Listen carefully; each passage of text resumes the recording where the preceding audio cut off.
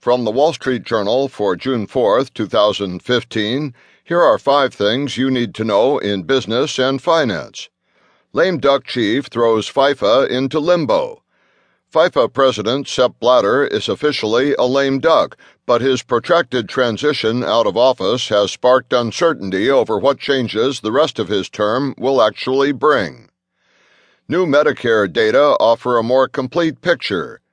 Newly disclosed Medicare data reveal $12.4 billion in 2012 payments to physicians and other medical providers that were redacted from an earlier version of the data release. America searches for its pay raise. A Wall Street Journal analysis of labor data points to persistent constraints on worker pay, even as the U.S. nears full employment. Liberty's Malone eyes content consolidation. Billionaire John Malone, fresh from helping engineer the chartered TWC merger, is examining ways to consolidate studios and smaller channels.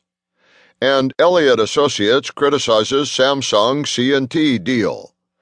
The U.S. hedge fund manager has bought a 7.12% stake in Samsung C&T Corporation, saying a proposed takeover of the company by Samsung Group wasn't in the best interests of Samsung C&T shareholders.